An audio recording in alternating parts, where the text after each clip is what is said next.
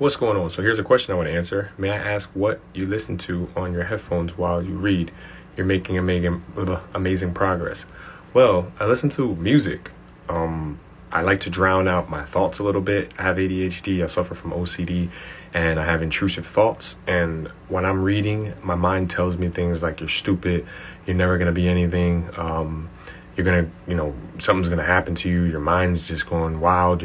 I might think of something from when I was like 5 years old, and, someone said something mean to me, and, I start thinking about all these different things.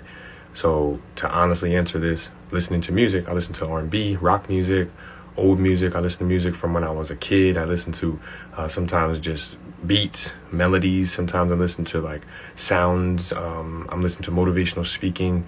There's all types of stuff I'm listening to while I'm reading, and it helps drown out the noise in my head. So, yeah, thanks. Shortcast Club.